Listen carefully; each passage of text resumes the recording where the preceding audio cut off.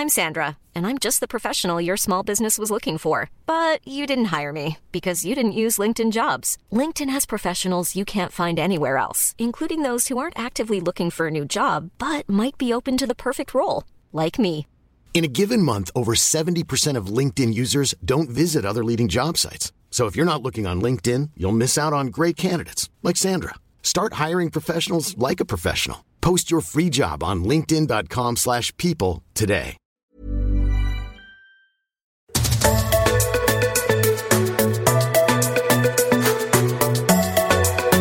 There is a danger in creating an environment where feedback is anonymous and therefore the person who is giving it is not accountable for either their opinion and the impact that it has on a person.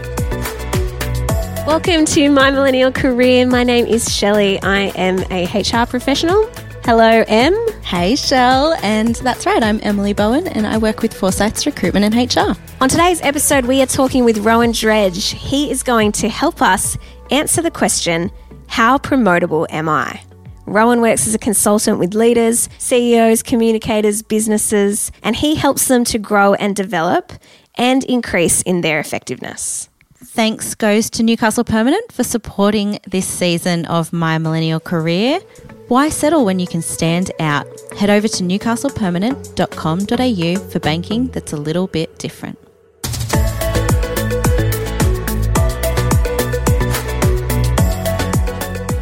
Hey, Ro. Hey, how you going? We are good. It's so good to have you. Now, you are a friend of the My Millennial world. Yeah, that's right. It's not your first time.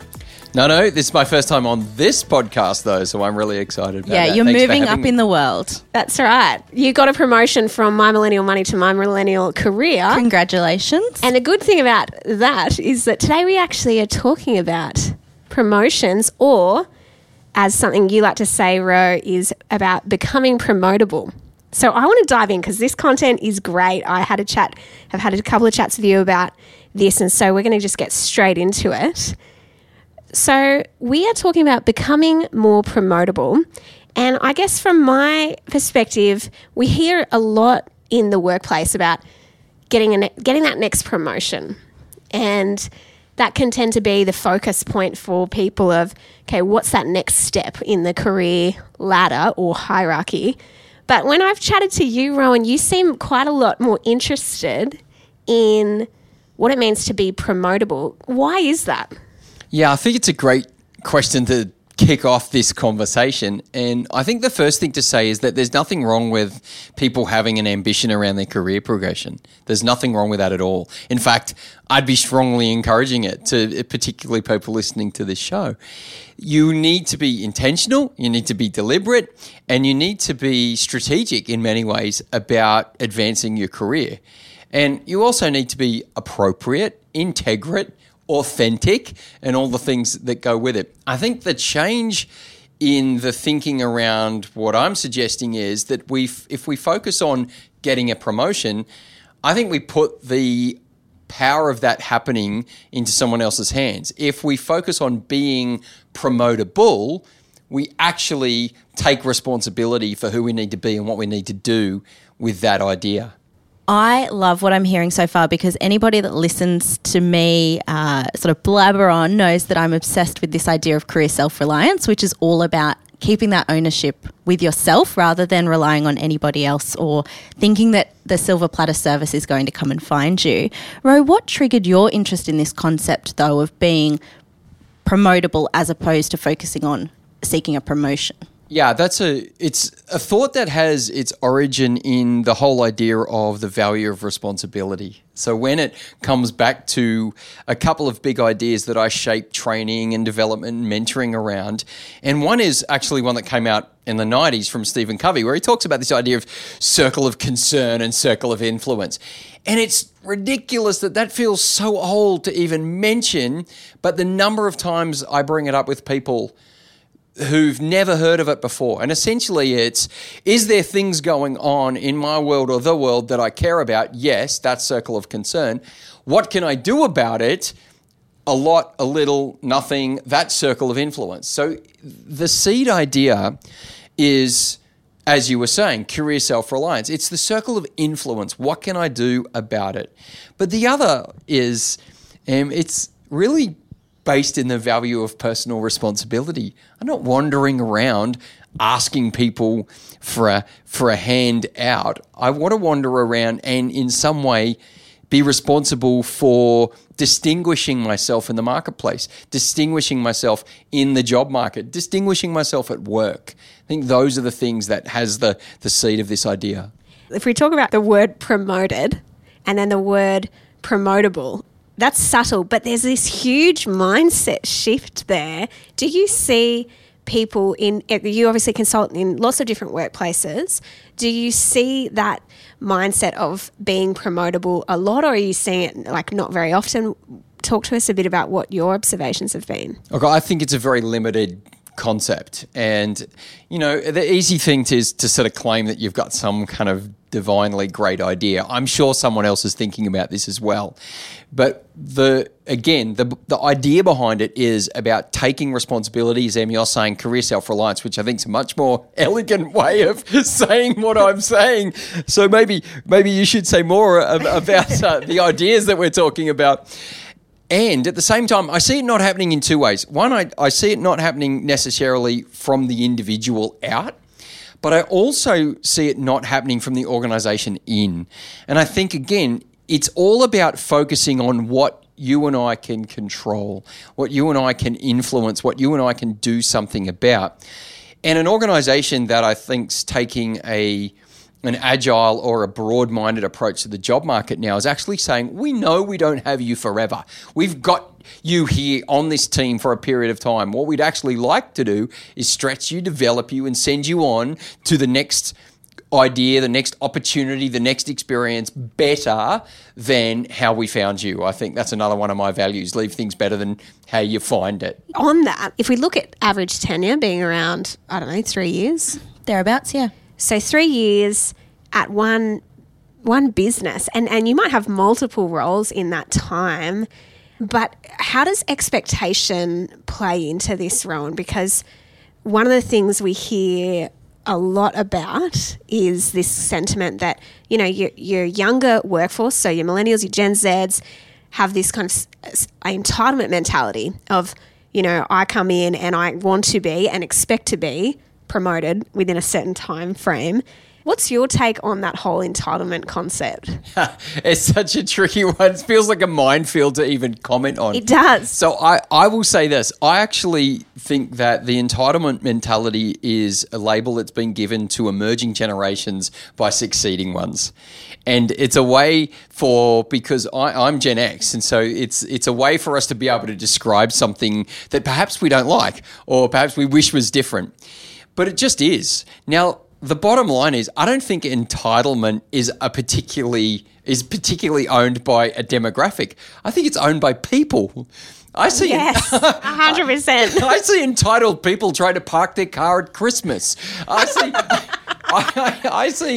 see entitled people standing in front of you in the coffee line. Like it's a human issue as opposed to particularly a demographic issue. But I'd also pick up the idea that leadership is about what we allow, is about what we walk past. So if we actually walk past a mindset that's knocking on the door saying, I want your job, how do I get in your seat? And not actually tackling or taking on that energy and then using that to stretch that individual. For example, my sister-in-law's a teacher in a fairly prestigious private school, and she has somebody who has essentially said, I want your job. And she's got a number of years to go before she has that opportunity, but she's capable of it.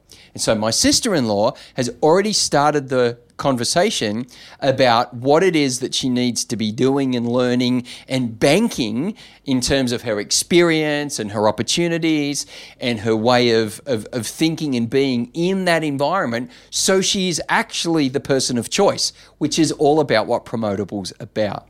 Can you just talk a little bit more to the role of a leader in someone being promotable? So as I've put out there, I'm all for the ownership resting with the person first and foremost that is seeking to be promotable.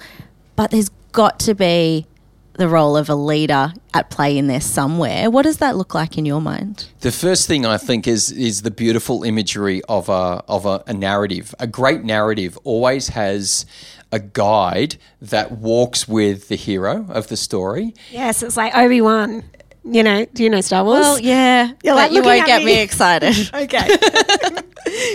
But yes, you've got the guide. Keep going. Yeah. Sorry, I cut you off. Oh well, I see. I'm all there with Star Wars. So it's the hero always has the guide, and I think again it's reframing. If we're reframing promotion versus promotable, maybe we're reframing the role of the leader as the expert guide, which is how we go to market in the work that we do. We actually say, you are already busy in your role. You're already full at work. We actually get to be the expert guide that creates the hero of your stories. So to answer your question, Em, what this is actually about is inviting the leader into a place where they're quite okay with raising up that next generation. They don't get uptight about the idea of entitlement or the desire for ambition, but they channel it and they guide it and they stretch it and they invest in it and they give people opportunities. I got given a leadership opportunity as a 17-year-old, and it was never called that. It was an opportunity to organise something, and I gave it my best shot. And I've been doing that ever since. And did that have that any meaning for you at the time, or has it meant more with some hindsight? It's meant way more with hindsight on two levels. Number one, that I actually did it. So because someone believed in me at 17, I hadn't even finished school, I gave it a go and it went okay. Secondly, it actually meant more as a model, which is what we're talking about here. Imagine if, or imagine when, there are leaders in workplaces willing to actually say, I hear you on the ambition. I hear you that you want my job. Let me show you how. And what if there was less fear in the workplace and more connection and engagement, and we turned that actually almost into a game? It's interesting because I love what you're saying. There's a guide. There's someone who's helping you to upskill in the areas that are gaps, and they play a really key role. What happens though on the flip side if maybe, and Em and I love talking about like the whole concept of horrible bosses. What happens if you've got a boss and they're not doing that? And how do you then become promotable without that guide? Do you have to look elsewhere for someone? What does that mean for you? Yeah. Did you have a comment on that, Em, at all?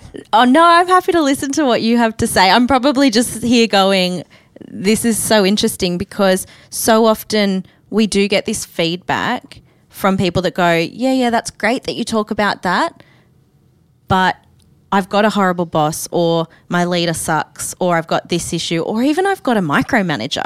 So, and some managers can do a better job at disguising, I guess, being a horrible boss than others. So my brain just started to tick over all of those hurdles, I guess.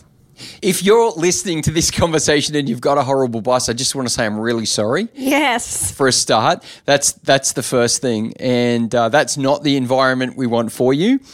And the other thing I will say to you, depending on where you are in your career trajectory, at some point in time, every one of us will work for a horrible boss, and every one of us will manage a horrible boss.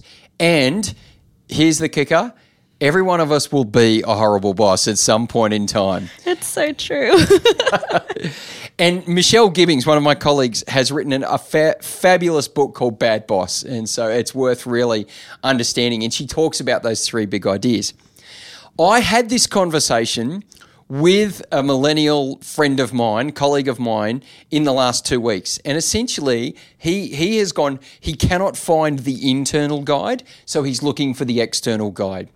So I would say find it wherever you can and guard against vilifying or weaponizing the environment that you're in. But another piece of advice I would say is that when it's too much, leave. Just move on. And that is also okay. It's what Seth Godin calls, when it's time to quit, right? He just picks up this idea. Sometimes it is not worth continuing with, but look outside and find that guide to help you, because there are plenty of people that want to.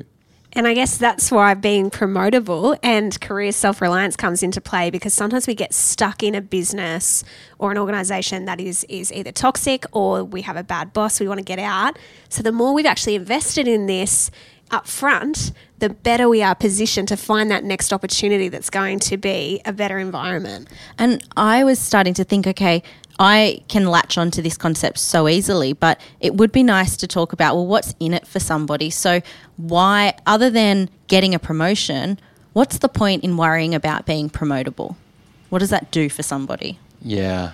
Because it's a lot of effort. Like, we sit here and we can talk about career self-reliance. We can talk about owning your own future and future-proofing your career, making sure that you're promotable. What I don't want to have lost on anybody is the fact that it's actually really hard work and you've got to put a lot in. So what's the return for someone? And some people won't do it. And they won't do it, and they will then be disappointed for the opportunities that they never sowed for. And they see other people get, and it appears like it's happened easily. That's right. So one of my mentors that I never met is a man called Jim Rohan. He passed away in 2009, and he said this, and he was a phenomenal individual, broke at 25, and in his world, a millionaire at 31. And he talks about a guide that came along and stood beside him and stretched him, a man called Earl Shove. And he says this: everyone should make it their goal to be a millionaire, not because of what you get, but what you become. And so where this conversation will inspire some people is the people who are actually looking to their future saying, what are the possibilities and how do I become ready for that? Because opportunity is something that favors the prepared. Opportunity is something that says, I can now be well received by you because you've done the work for what's now ahead. And he says, Jim Rohan says, make the commitment to become a millionaire, not because of the money, but because of who you become. Buy a journal that's expensive, not because it's an expensive journal, but because the ideas that you put in there could be rich.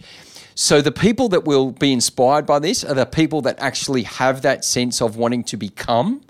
The people that will be less likely to keep tuning into this conversation are the ones who feel like it's too much hard work and it should come to us. And my experience is it doesn't. It actually favours the prepared. You've chatted to me before, Rohan, about this concept of, or the law of incremental returns, which kind of sounds similar to what you're saying of like what you need to be doing to kind of invest up front. Can you just unpack that a little bit for us? Yeah, the law of incremental returns is all about doing a small number of things consistently over time, and you will get the result that brings. It works in reverse. So, for example, not exercising, not paying attention to your diet, deciding that the McValue meal needs to go from small to medium to large, and then doing that over time, that will give you a return that you don't want. The other way is a sense of discipline over time. I talk to all my clients about 3 big things, and I make it sound like it's incredibly scientific and it's breakthrough piece of research, and then we talk about diet, sleep, and exercise. Essentially the 3 things that will make the biggest impact on your personal life and your professional life for the rest of your life. So the law of incremental returns is, what are the small things, the handful of small things that I need to do consistently over time that will ultimately make me the leader that steps up and stands out.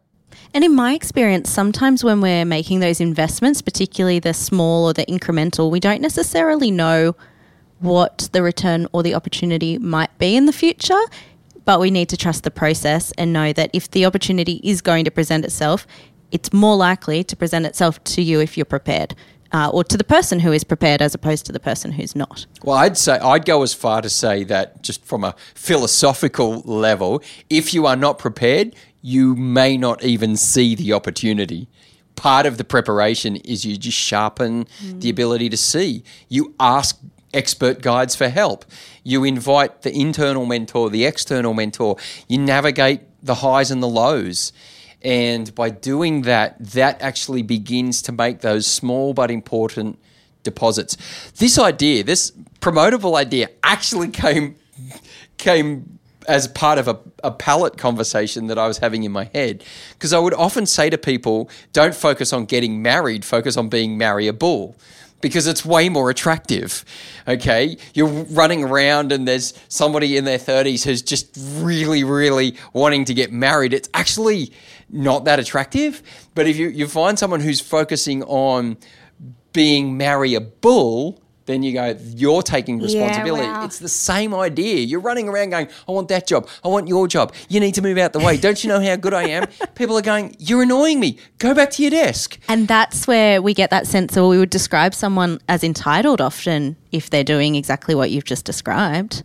That is so good. It's definitely a mindset shift. And Rohan, I think you've really sold us both on why we need to move from the concept of chasing a promotion to becoming promotable. Let's take a break here because we're going to come back in a sec. Practically, what do you need to do to become promotable? Money, property, careers, health, small business. We love learning how to do all of these well so we can live our best life. That's why we've made podcasts focus on a variety of topics. Check out My Millennial Money, My Millennial Money Express, My Millennial Property, My Millennial Health, My Millennial Business, Gen Z Money, and You to Me, You to You, You to Us, which is just about sexual and reproductive health. Find these wherever you're listening to this podcast.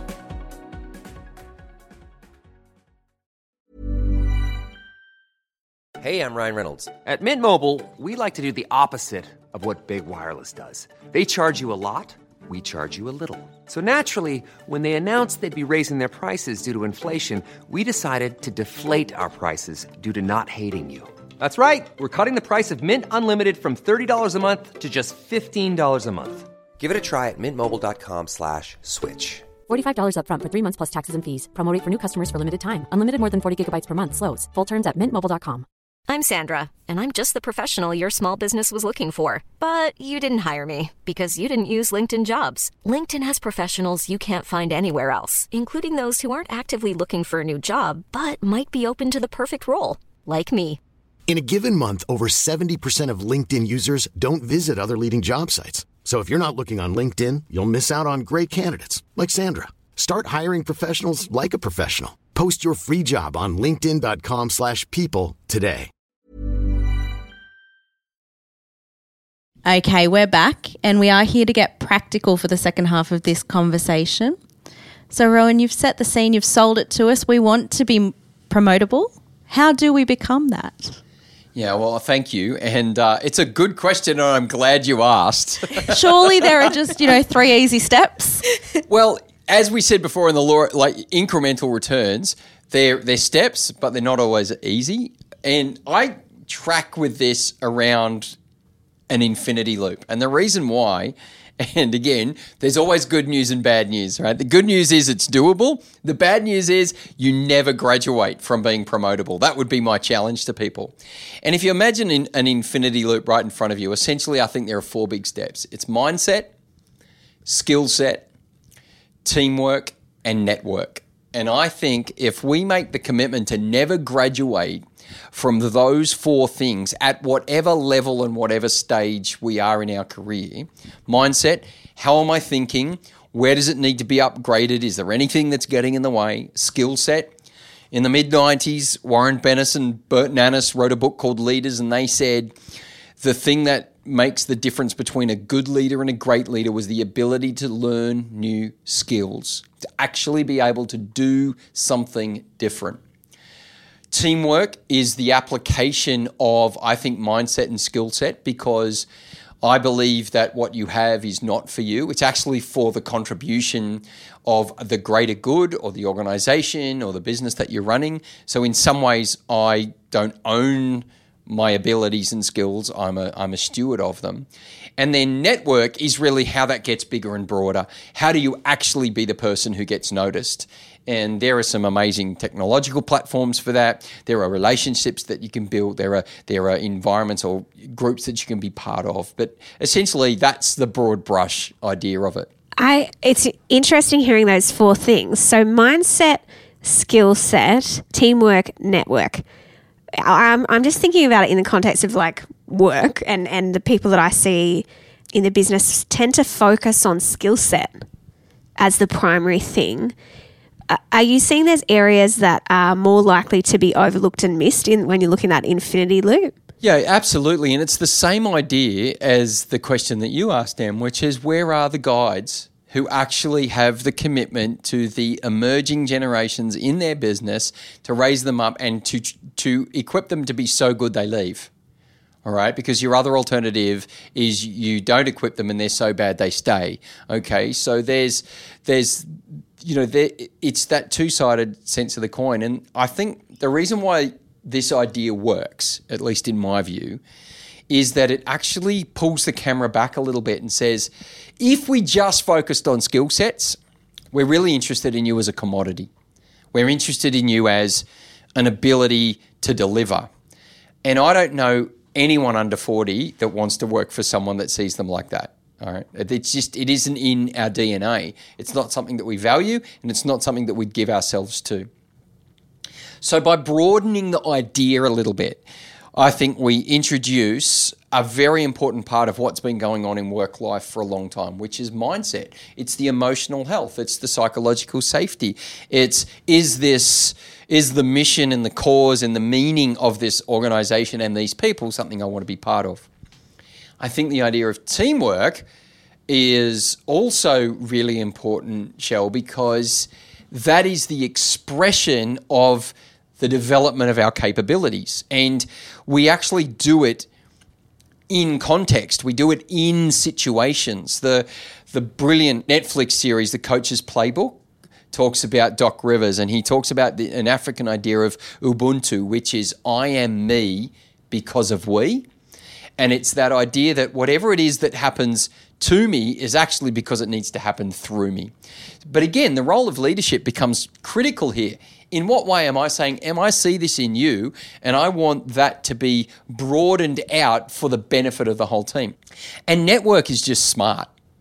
Network is really just you. It's career insurance. So if we talk about career self-reliance, a network is career insurance. A network is offering to buy someone lunch if they'll spend 45 minutes with you and just talk through what's going on in their world and their life. It's being part of the appropriate kind of network or group. And so I see less of those other 3. I wish I saw more. I wish that there was, if I had a wand, as my friend Peter says, I would wave it and see that there are leaders that are hanging on less tightly to their job and responsibilities, and in fact realizing that raising others up and investing in others and releasing them is our job.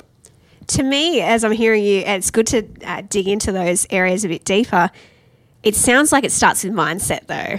Is that your sense as you've kind of worked on this model, I guess? Yeah, it is. And it is a model, and you're right. I think if you said to somebody, where do I get on? And if someone said, I'm really, really good at my job, I'm highly skilled. Yeah, but Dave, no one likes you. But what do you mean? Well, because you're busy going around telling everyone how good you are, and you're not a team player. And so I think it really does come back to the mindset. And again, it's the challenge of Jim Rohn. Set yourself the challenge to become promotable, not because of what you get, but who you become. Set yourself to become the kind of person that would be selected for your boss's role, not because of what you get, but who you become. And so the challenge of mindset is around, is your thinking allowing you the opportunity and allowing you the pathway to contemplate how life, leadership, work and career could be different if you adjusted your thinking about certain things in certain areas. Self-awareness. We talked about this idea of, we run an assessment tool called the 5 Voices. It's one of the most elegant ways of understanding what it's like to be on the other side of you that I've ever discovered in my career. that changes your mindset because it holds up the mirror, but it also gives you a window to look out of. And when you've got both of those things, you can allow that confrontation to take place and go, well, if I keep thinking like that, I'm going to get this, and that's not what I want. So I've got to upgrade that thinking. I really liked the Dave example where you've held up that mirror and said, yeah, but nobody likes you. So, hopefully there's a little light bulb moment or a bit of a shift for Dave when he hears that. Are there any other, or are there some sort of top red flags or watch outs or hold the mirror up moments that you see time and time and time again? Yeah, there's two big extremes, right? And then there's a continuum. So it could be anything along the way. And I would say, again, to everybody that we're talking to at this point in time, at some point in time, I've been this, you'll be this. This is not about the moment in time. It's about the journey. It's not about the photo. It's about the movie. And you can understand, and this is why movies are such a perfect metaphor for this, because the unfolding journey isn't easy, but it's worth it. So at one end, I would actually say that, and if you take mindset as the introduction, is that you actually either not that deep down or deep down, you actually don't believe you're worthy of advancement. And if you believe that, consciously or otherwise, you will run that narrative. So whatever that tape that is played, whatever that CD that is played, whatever that USB that is played, whatever that pirated download that is played, whatever that Spotify narrative is played, we just covered 30 years of technology right there. I was going to say, do these people know what burning CDs looks like? I do. And I hated it. And so whatever that narrative is, we play into it, which is why the mindset shift is at the start and really important. And then at the other end, it picks up some of the conversation we had around entitlement, because that's only one part of the things that would turn us off you. Arrogance will turn us off you. Entitlement will turn us off you. That sense in which you've got some sort of superiority complex, condescension, any lack of humility, anything at that end of the character spectrum that says you're just prickly. You're just not that great to be with. Because here's the truth about leadership. You might be an engineer or an accountant or a rocket scientist or a brain surgeon, but the higher up you go in leadership, the less technical you need to be and the more human you need to be in terms of your leadership. And I've said this in other podcasts because I love it so much. My mate Darren Hill says, if you want to be a better leader, be a better human. So at one end, we've got this deprecating, I'm not worthy sort of problem, and that requires us to lift that person up, give them some evidence of what's possible. So we call them up, not call them out. And at this end, we've got those prickly character issues that just make you think to yourself, you know what, you are talented, but you're just too hard work. Like, just be easy to lead. The one that I think is harder to address because it's a self-awareness issue is obviously the arrogance. Those types of people, you see that outwork then if we think about that infinity loop, in the teamwork section as well. And then on the flip side, where you've got that person that has limiting self-beliefs, and I've sat in so many interviews where I've seen that come out, Ro, where someone says, it's something like this, and Em, you would have seen this, of, you know, I'd love to get this job, but I'm just happy with whoever you think's right for the job. And it's kind of, you get that window into, oh, they're not confident, or actually they don't really think that they can do it. And there's that mindset. They might have the skills, they might be an awesome team player, but there's something there that kind of makes you as the recruiter go, oh, I'm a bit anxious because they're not confident. And I think, how do you help someone who's there on that end of the spectrum? How do you help them? How do you call them up? I like that terminology. Yeah, it's a beautiful one. One of my mentors, Steve Cockram, taught me that calling up is better than calling out. I think we've weaponized calling out. I'm actually going to tell you a story around what my dad taught me. And this is actually almost explicitly related to whenever your next interview is.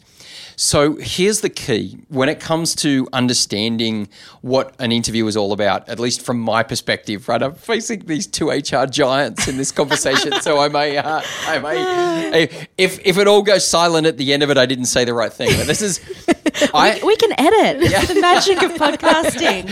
And hey, giant, figuratively speaking, not literally. Right. Both of us are really short. So if the conversation goes, well, and thank you, Rohan, for your time, I didn't say anything of any value at this point. Really, what an interview is, or what promotable is about at its most practical level, is essentially matching the needs of the organisation to your skill set. The needs of the organisation to your skill set. So if you are the person who wants to be the individual of choice, then you need to have, with crystal clear clarity, the needs of the organisation. That is not always in the job description. And you need to have, with an equal amount of conviction, examples from your experience and your career as to how your experiences and skills match the required skill sets of the organisation and the job. And the way that my dad taught me to do this was to actually go into an interview with a series of questions written down. And those questions were all about asking the interviewer to be clear about the skills and then providing the interviewer with an example of your fit for those skills. And as I did that in the number of interviews I've had in my life, and to be honest, it hasn't been that many. I've only had 3 jobs, and the 4th time I had to do that, I worked for myself. So that interview was easy. I asked my wife, "Do you think I can do this?" She said, "Yeah, babe." And so I went for it. I thought that was pretty good.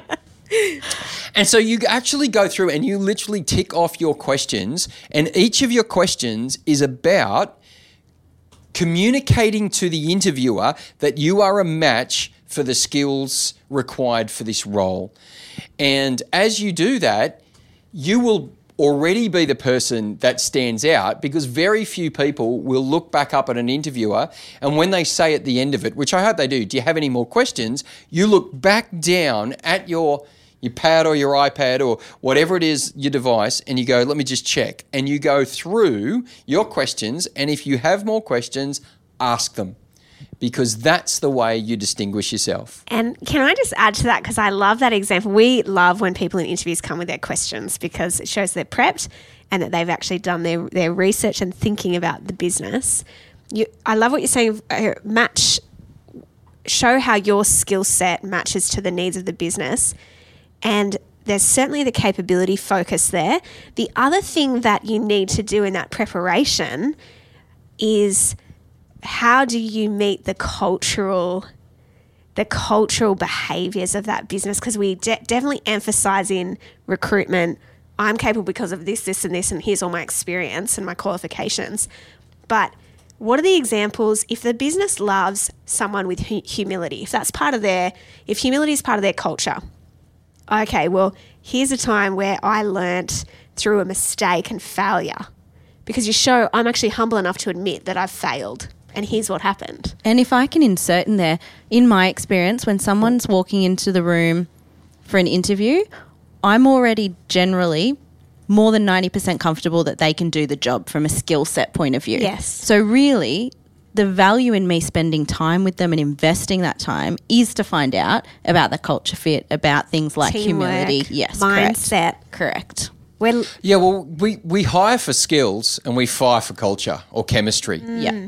And as you actually go, and this is down the track, as your career progresses, by the time, and I think, Em, you're absolutely right, because all of my executive clients, they are a shoo-in from the abilities. They're not getting an interview because they're trying to work out if they can do the job. They're already the CFO of a $468 million business. What they are working out is, do you fit? That's right, because I've got multiple resumes that all have similar description. Yes, you're a CFO. I can see you can do the job. The only reason I want to spend time with you is fit. Chemistry and culture. And it becomes really important. And I think you're absolutely right. Shell, because essentially you're using the same strategy. That's right. Questions and demonstrating an alignment with those values. And if you're a fake, you've got 3 to 6 months before you have your review and they make it all, all official. The dots. And so let's hope they connect the dots within that time. Yeah, definitely. If somebody is listening to this and either now or in the future thinking, I'm nailing the infinity loop, granted it's infinite, so it's a work in progress, but they're thinking, I reckon I'm pretty promotable based on this model or this measure, but they're not reaching their goals, and maybe their goal is promotion or maybe it's something else. How would you respond to that person? I would start by working out where it's going off track. So again, a great way to understand how to move forward is to work out where you got lost. And you go back to that and then say, what is it that you need to be moving forward? So that's the first thing I'd do. The second thing is that I'd have a conversation in more detail, slow things down, it'd be off campus, out of hours, but just go, let's defrag here, let's just listen. And I would want to be listening very, very carefully to each of those 4 stages. And it might be that they actually just don't know enough people. So I'd be looking for where in this point is our on-ramp to get back on track. Am I hearing unconscious deprecation and I'm not worthy? Am I seeing that, perhaps they might be thinking they're working harder on their skills than they are on the job, but they're not? All right, because I keep hearing references to binging on Netflix or whatever it is, and you're going, well, yeah, for a period of time, you might enjoy that, but that's not going to get you there. Is it the fact that they haven't crossed over that maturity step that says, actually, my skills are to make you better, not just me? Or is it just the fact that I don't know enough people? I like to remind myself that nobody's a mind reader. And so you actually need to vocalise appropriately and at the right time what you want. And the more people in your network that you have to do that with, the more chance that one of them is going to say, well, I'm looking for what you're offering and I'm looking for it right now. Yeah, and I love that of what you're saying, Em, of the conversations. So what are the conversations we're having? Because this model relies on a good level of self-awareness, but we all have blind spots. And if I think about, okay, well, what are the areas for me that are actually holding me back? Like, what are the areas that, is it teamwork? Like, am I the person on the team that's, a bit of a dick and no one wants to chat to or whatever?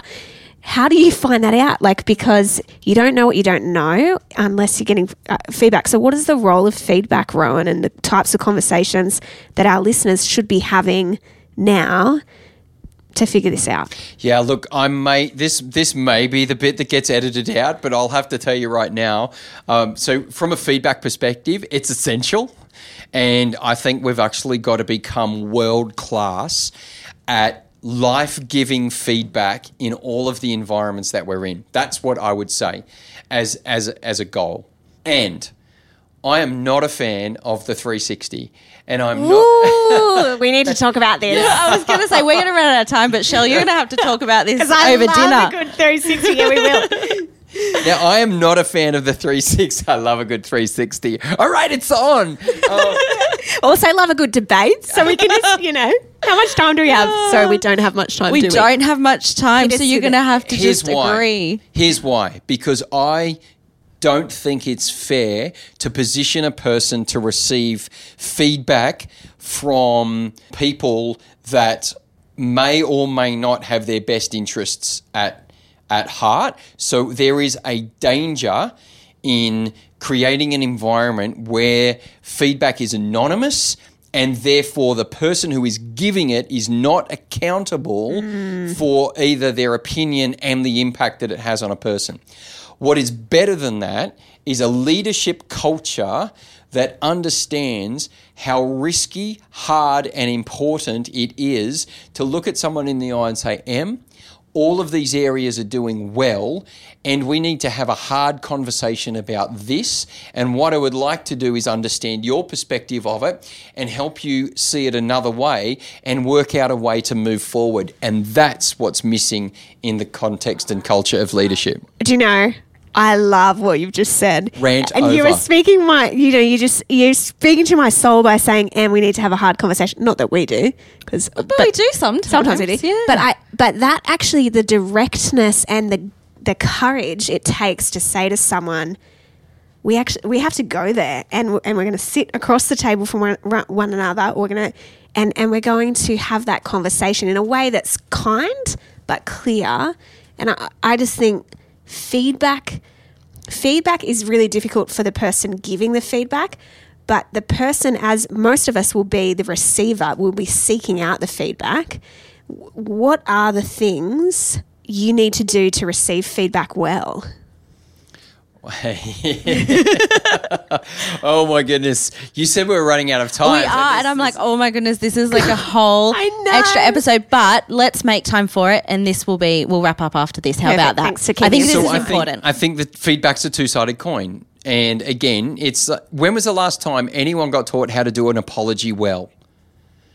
Right? People don't. We don't get taught how to do apologies in the workplace. So we either don't, won't, or we talk about it at the water cooler, whatever that looks like. It's the private chat room in Zoom. Can you believe we're still here? Or whatever it is that's going on. And so I think same principle. Are we being taught to do feedback well? And are we being taught to receive feedback well? And you will notice by just my posture, I believe in intentionality. I don't mind the hard conversations. I don't love them when they happen to me, but they're always useful. Okay. On StrengthsFinder, number 34 for me is harmony. I'm not driven by being everybody's best friend, but I am driven by the intentionality about it. So here's what I would do. My executive coach trainer taught me the best feedback model I've ever learned in my life. Here's what I loved. This is what I'd introduce. This is what I'd do differently. Tell me what you understand. Here's what I'd love. This is what I'd introduce. This is what I'd do differently. Tell me how you understand or what you understand. Receiving feedback can work in exactly the same way. Tell me what you loved about what we did. Wow, thanks for asking that question. And then answer it. Don't be an Australian and say, well, it was great, but you went for too long and that podcast is now 2 episodes. What would you introduce next time I do this? What would you do differently? Can I just bounce off how I understood it? That is not hard. We just don't teach it, and we don't teach it well. And on top of teaching it, I think practicing it has got to be in there as well, because everything becomes easier with practice. When you hear yourself say it and you feel yourself feel it, really important. Getting used to that sort of discomfort. I knew we would get to the point where we're like, it should be 2 episodes. So I think this is a sign we'll have to get you back, because we probably just at some point need to do a part 2. But we are at time, aren't we, Em? We are, yeah. We're going to need to wrap it up. So we'll have to take the rest of the conversation offline. And lucky us. Lucky us, because we can do that. Absolutely. Thank you so much. We have jammed a huge amount of very rich conversation into the last 45 minutes, so we really appreciate it. I've had a great time. I'm a big fan of all things millennial, money, career, business, cars, the whole whatever Glenn James is doing next. Yeah, what's happening next? But if you're listening today, you love the episode, make sure that if you're on Apple, subscribe, rate and review. We love your feedback. And Ro, how do people find you? The best place to get me is either my personal website, which is just rohandredge.com, ROHAN, dredge.com, or my business partner and I, Mike Hardy, 4litersglobal.com. And you can email me, rohan@rohandredge.com. It's not complicated. My son did it the other day, and he thought it was very cool that he got to write out his daddy's name as an email address. There you go. Hey, thank you so much for hanging out. We will definitely do this again. And thanks, Em. I'll always love hanging out with you. Oh, always a pleasure. Thanks, Ro. Thank you.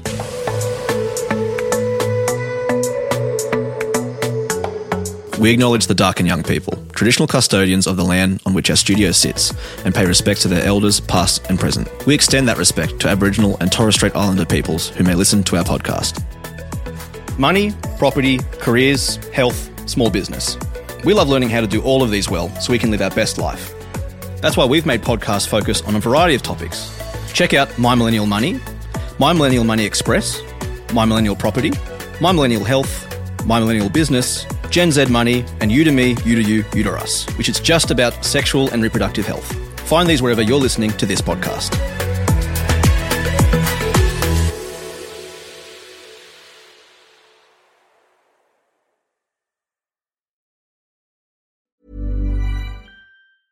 Hey, it's Paige DeSorbo from Giggly Squad. High quality fashion without the price tag. Say hello to Quince. I'm snagging high-end essentials like cozy cashmere sweaters, sleek leather jackets, fine jewelry, and so much more. With Quince being 50 to 80% less than similar brands. And they partner with factories that prioritize safe, ethical, and responsible manufacturing. I love that. Luxury quality within reach. Go to quince.com/style to get free shipping and 365-day returns on your next order. Quince.com/style.